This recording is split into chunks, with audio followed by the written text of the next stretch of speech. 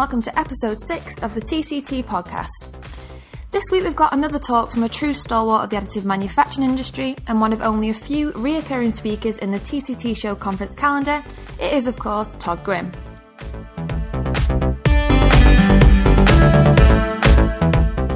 Todd has held positions at some of the additive industry's biggest names, and as well as being a fountain of 3D printing knowledge, is currently the AM Industry Advisor with the Additive Manufacturing Users Group.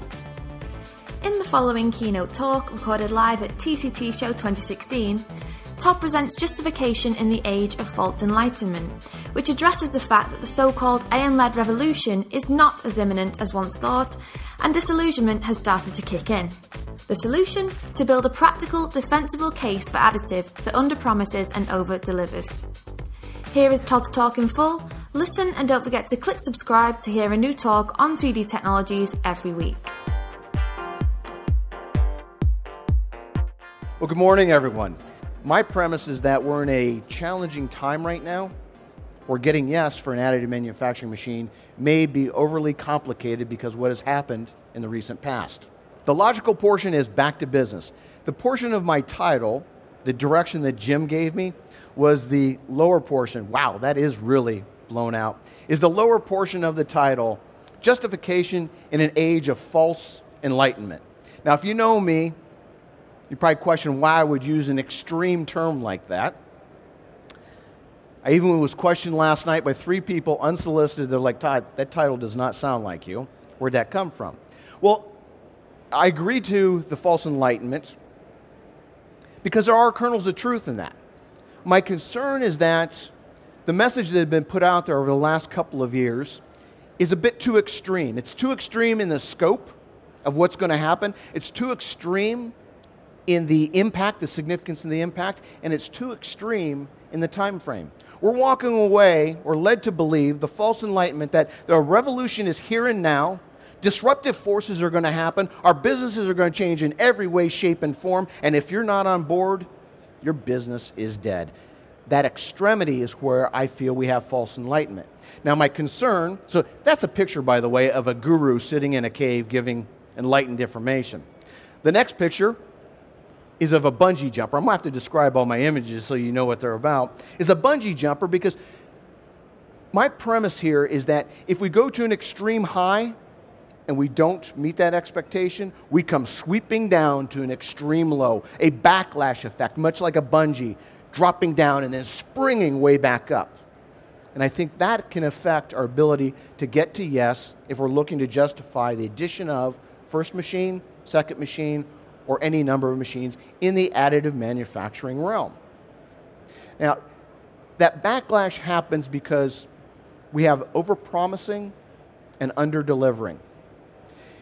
So if someone in the decision-making role, your CEO perhaps, who isn't close to additive manufacturing, isn't close to production and manufacturing as they used to be, as close as they used to be, may walk away with an emotional decision driven by the claims, and then when they discover that we can't deliver to that promise, they have an equally emotional reaction, not founded in sound data and logic, but an emotional reaction that says, I'm not going to believe it anymore.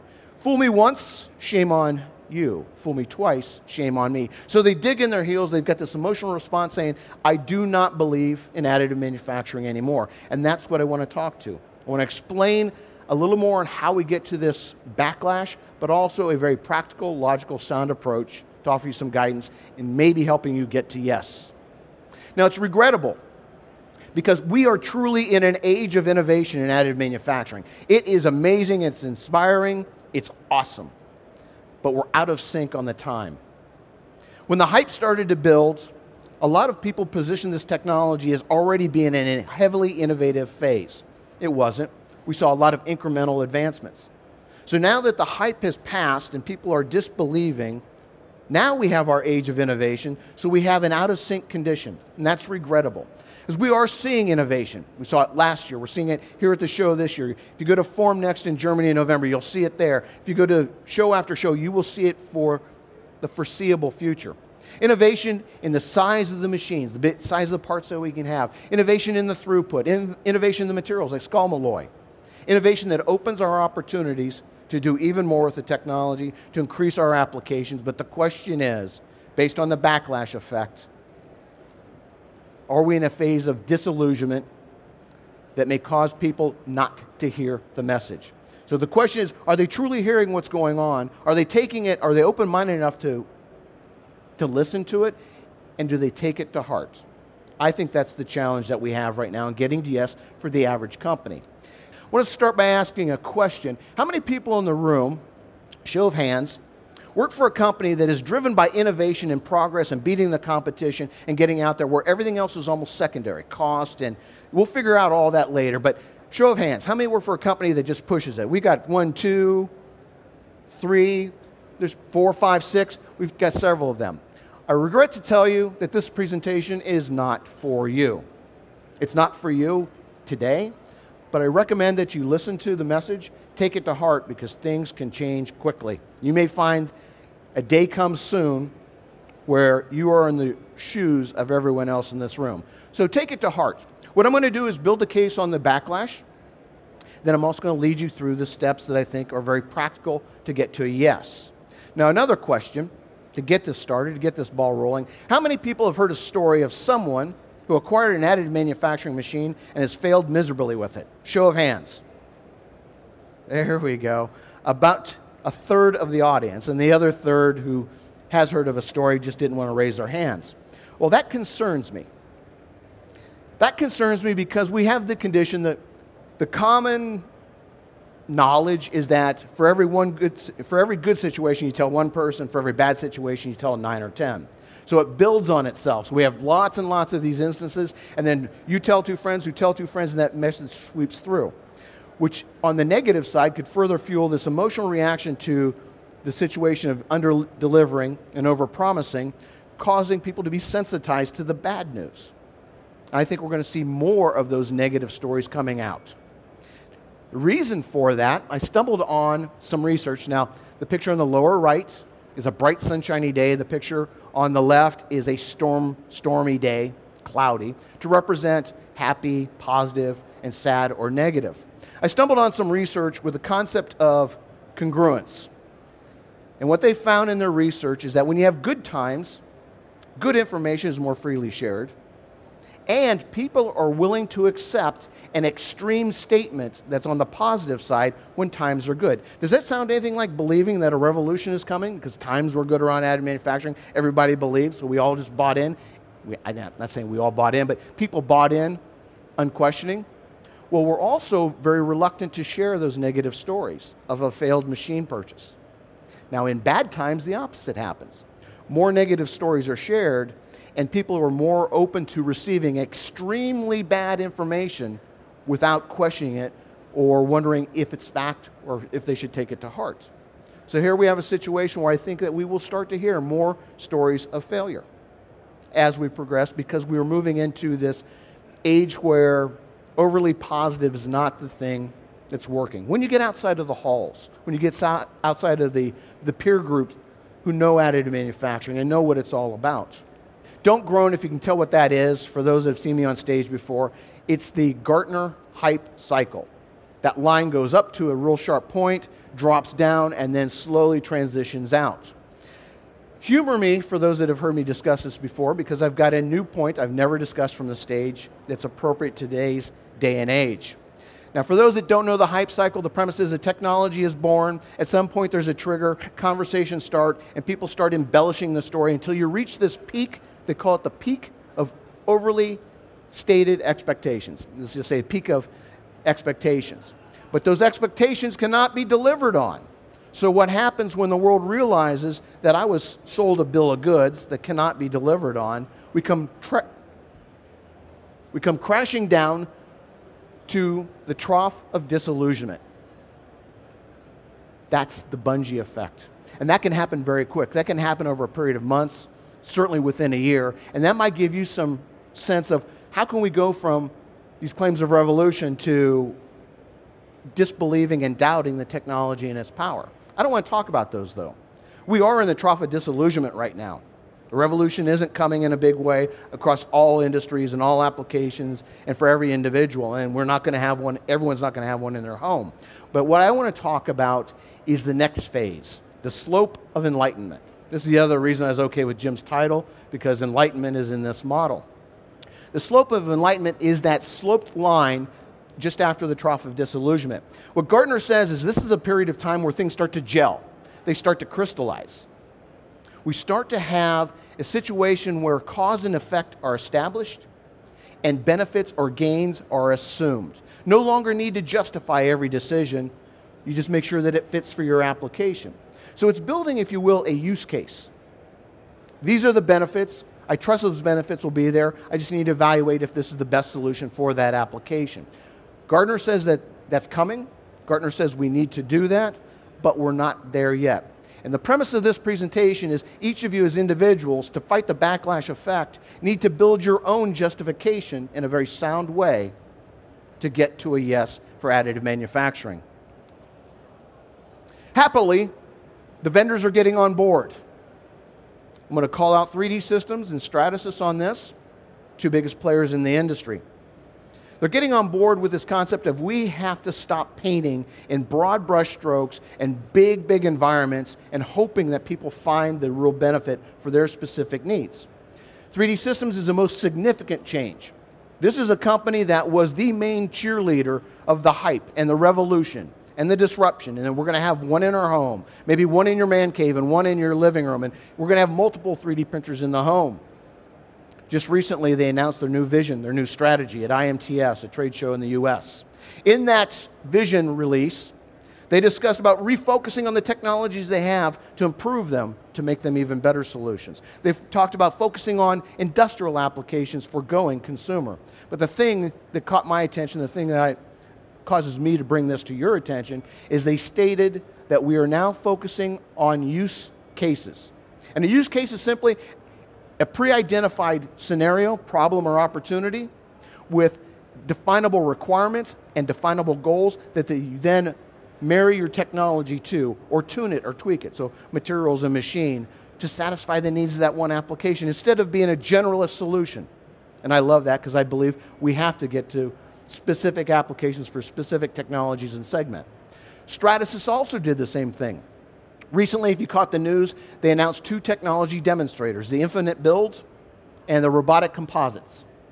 I happened to be there on the announcement day for the media and for an analyst, and I really loved what I heard. One makes much bigger parts, the other one gets rid of support structure, expedites the process, and uses fiber-reinforced thermoplastics.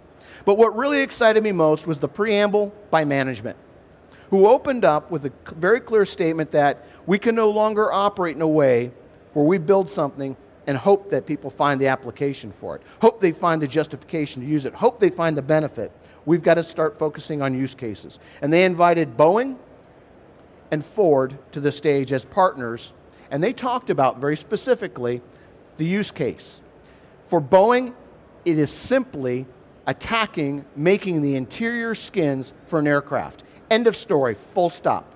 How can we do it better? How can we do it faster? How can we leverage the technology? That one thing. For Ford, it was about making very large fixtures for the production floor that are much lighter so you don't have to pull out a crane or a forklift just to get that fixture in place. And that's what I'm encouraging you to do.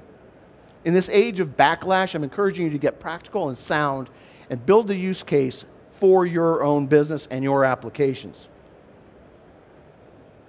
So the process. This is going to be obvious, it's simple, it's not brain surgery. I just want to bring it to your attention, bring it to front of mind, so that maybe you can use some or all of this to get to success. The first step in the process that I recommend is to assess your current use of additive manufacturing if you own equipment. Assess it and look at it and say, are we using it to its full capacity, its full capability? Or is it sitting there running one day out of the week? One day out of every 2 weeks? Is it tarped because we just couldn't find a use for it? You cannot ignore that. If management and decision makers are predisposed to doubt the additive manufacturing message, if you leave that thing linger around, it's going to be a visual reminder day in and day out that something's wrong. Something's not quite right. How do you address that? Find applications to get on that machine so you're using it 80, 90% of the time. Full capacity utilization. If you can't make that happen, send it to another department or division with your organization who can. Get it out of there and make it useful. And if none of those two work, sell the thing. If you can't sell it, Get it out of the facility into a reclamation center. Just get it out because it is going to be a visual reminder of failure. And if management is predisposed to expect failure or under-delivering, over-promising, that will just lodge in the back of their head. Worst case, it lodges in the back of the head and no one ever verbalizes it, but it's there the whole time. Best case is if somebody actually states, hey, there's an issue, so you can address it. Second phase. Those are paintbrushes with bright, brilliant colors. Second point is to get specific. Don't go after it with broad brush strokes. Don't make it a solution for all product development. Don't make it a solution for all manufacturing engineering. Don't make it a solution for all production. Don't cast those broad brush strokes. Instead, fine point, a pencil point.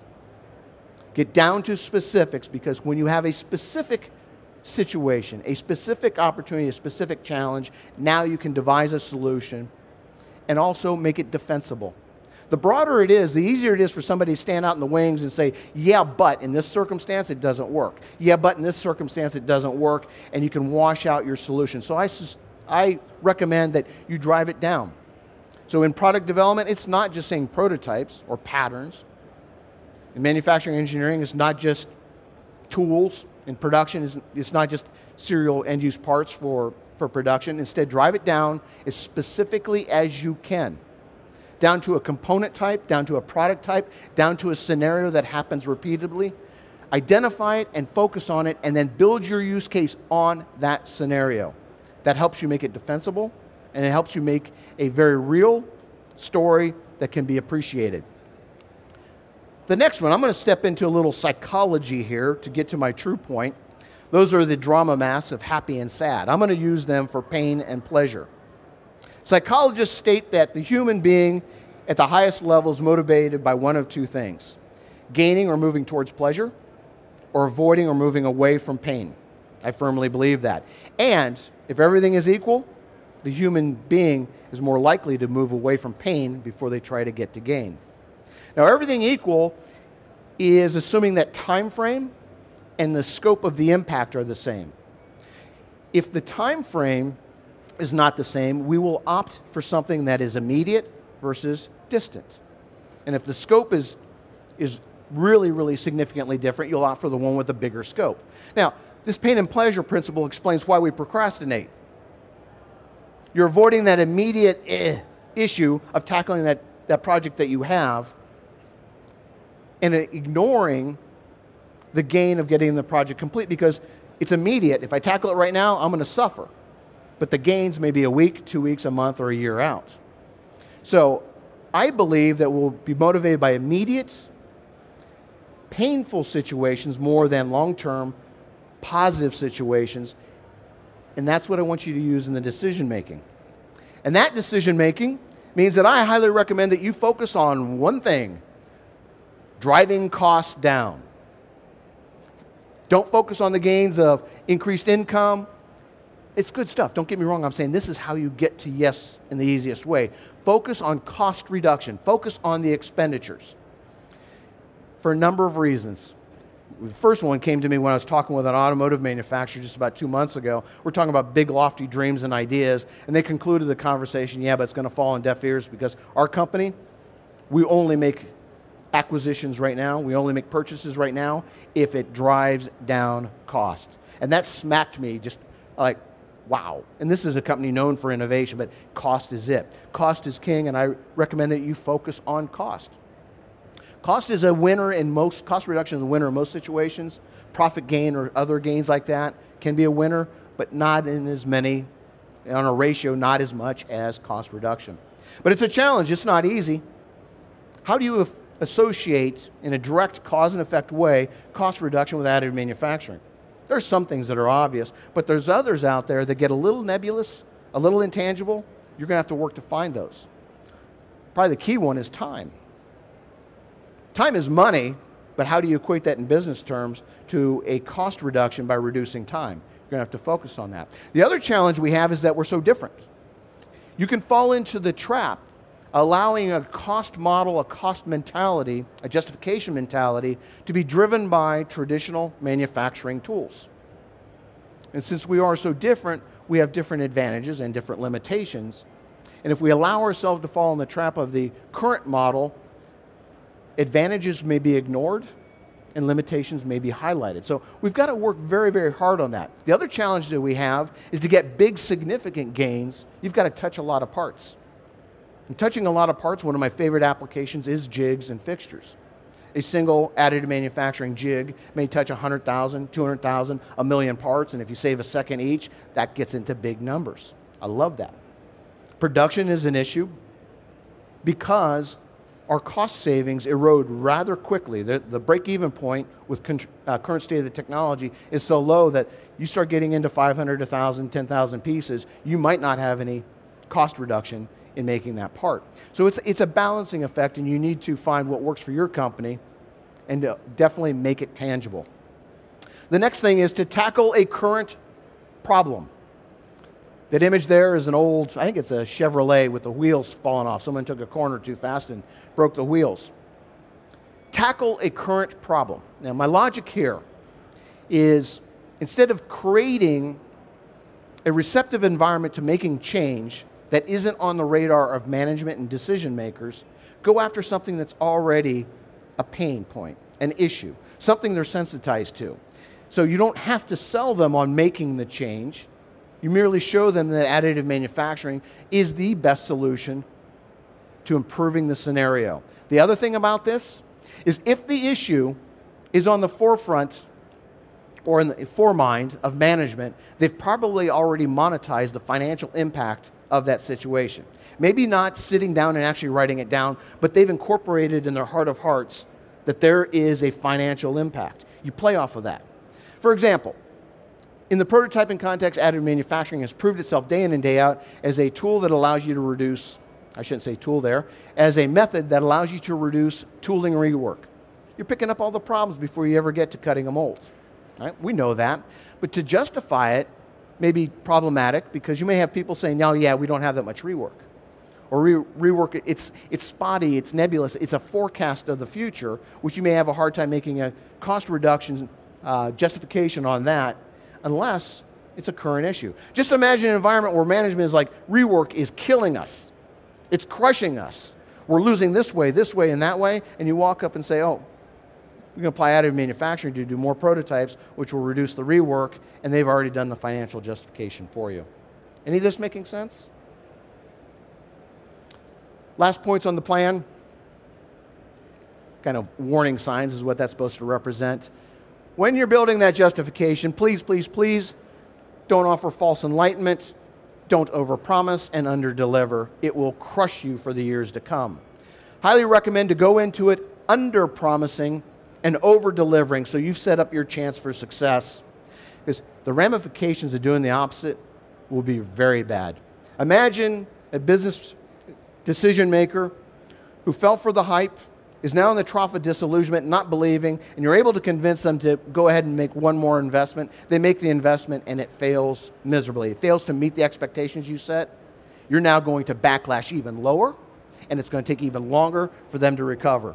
I've seen situations like that take 5, 10 years before that decision maker is open-minded once again. So go into it under-promising, over-delivering, and part of that, focusing on the cost, is to treat all those other positive advantages of additive manufacturing. Lightweighting, ability to change your part throughout the production cycle, all that stuff. Treat that as cream. We're going to reduce costs, we're going to attack this problem this way, and oh, by the way, it also is better and faster. But don't use it as part of the core justification. And then finally, reveal the limits. Be willing to talk about the limitations of additive manufacturing. Because this is my premise. If you go in and say, this is a rosy picture, there are no flaws, it's a perfect solution, because of this mentality, due to the backlash and the hype, if something sounds too good to be true, it probably is. And if you don't reveal the limitations of the technology, you may have someone doubting the solution because it can't be that good. There has to be an issue or two, a limitation or two to address. That's it. That's the process. It's one of being practical, it's one of being logical. I've shown a concrete path here, snow on the ground, brown grass versus a rainbow. My whole plan is about building that sound foundation, a concrete path that gets you from A to B instead of chasing rainbows at this point in time, to give you a better opportunity to get to yes. Now, we're not completely without, I'll get to that. We're not completely without support. There's a lot of good evidence still coming out that can help you build your justification, change the emotional mindset of management, but you got to use that information judiciously. A perfect example, GE. Everyone heard the news that they have the intent of acquiring 2 makers of metal additive manufacturing machines, SLM Solutions and Arcam. In the press release and in their announcement, they had a whole laundry list of positive advantages. Belief in the industry, it's going to grow. We're staking our production on it, lots and lots of positives. You can use that as part of your evidence pool to change mindsets. The judicious part is to know the full story. Any story you read in a magazine, any case study that you read, you're not getting the whole story. And what you don't know could come back to bite you. In GE's case, what could come back to bite you is I really don't believe that they're moving towards gain and pleasure. I think they're moving away from pain. This is not from GE. This is from other aerospace manufacturers. One told me we could come up with 1 or 2 components for an aircraft. If we put them into production using additive manufacturing, we would consume more machines than the companies are able to produce in a year. How am I going to commit my production to something that I don't even know if my supply chain is going to be able to keep up with me? So I think GE's motivation was to protect the supply chain on materials and machines because they've staked their company on doing additive manufacturing for some of these components. If that comes out tomorrow, and if you'd built your evidence on GE and them moving because they believe, that could pull the rug out from underneath your justification. So know the broader story. So to recap, to counter the backlash, a practical, logical approach, assess your current use of additive manufacturing, get very specific on the challenge that you're looking to attack costs, and then attack a problem that is pre-existent, it's top of mind with management. That is what I mean by getting back to business. We are a unique technology, but we are not immune to the normal flow of business, the normal decision making. We're not that unique. Keep that in mind. Leverage the way people and companies typically work. And I want to conclude with one last thing, because this comes across as negative. We've got an amazing technology with a bright, bright future. I want you to keep dreaming. That's a guru sitting up on a mountaintop looking over many, many mountaintops that are snow-capped. It's just a striking, beautiful image. I want you to keep dreaming. Dream big, shoot for the stars, but at the same time present a business case that's based in sound, logic, and practical, one that's defensible, and hopefully creates desire within management. Thank you very much.